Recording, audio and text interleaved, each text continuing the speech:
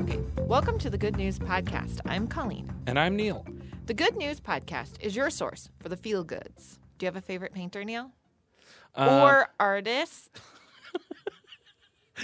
I don't think I do have a favorite painter. Okay. I think I used to really like when I was probably 13, I liked mind-bending work of someone like Magritte, or like those Escher drawings were really satisfying because they were very visually luscious. And they were sort of a decadent vacation for your eyes.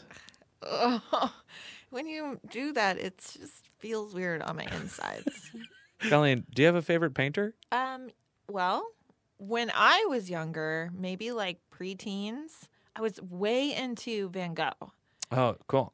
Only because I was just like fascinated that he like chopped off his ear and the whole mental illness thing, and was really interesting. And I remember from the library, I checked out a book of like letters he wrote to his brother. Like when you were 12? Yeah. Damn. But I would say today, I'm really, it sounds so cliche, but I'm really drawn to Mark Rothko. I think something about those paintings are very beautiful to me. Yeah, I can see that. On this episode, we chat with Julie Meridian, an artist living in San Jose. She's been doing a really fun exercise of finding a thrift store painting, and then she finishes it or adds to it in some way. But first, let's talk about some bad things that aren't going to happen today. Amazon did not go out of business today. And Oprah will continue sharing her unique perspective on life, love, and literature. Your art is so interesting to me. I love it. I'm totally smitten with it.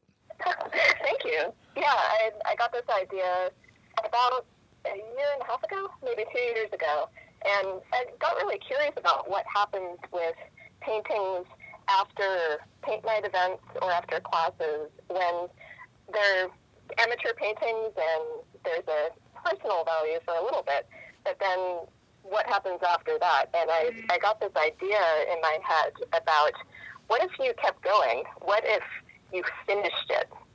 And that's kind of how it started. Yeah, and they're very cool. It's interesting to see kind of that line between your work and the original. And I also noticed that you credit the original author or original artist too, which is also kind of tickled me. Like someone signed the corner of their painting, you give them full credit. Yeah, I think as an artist, it's really important to give credit to other artists when there's work that's shown, whether it's giving the byline to a photographer or like you do, say who your musical artist is for your podcast. And I noticed some of these paintings have this nice big signature in the bottom. So someone was proud of what they did. And I made a special effort not to cover that up when it was there.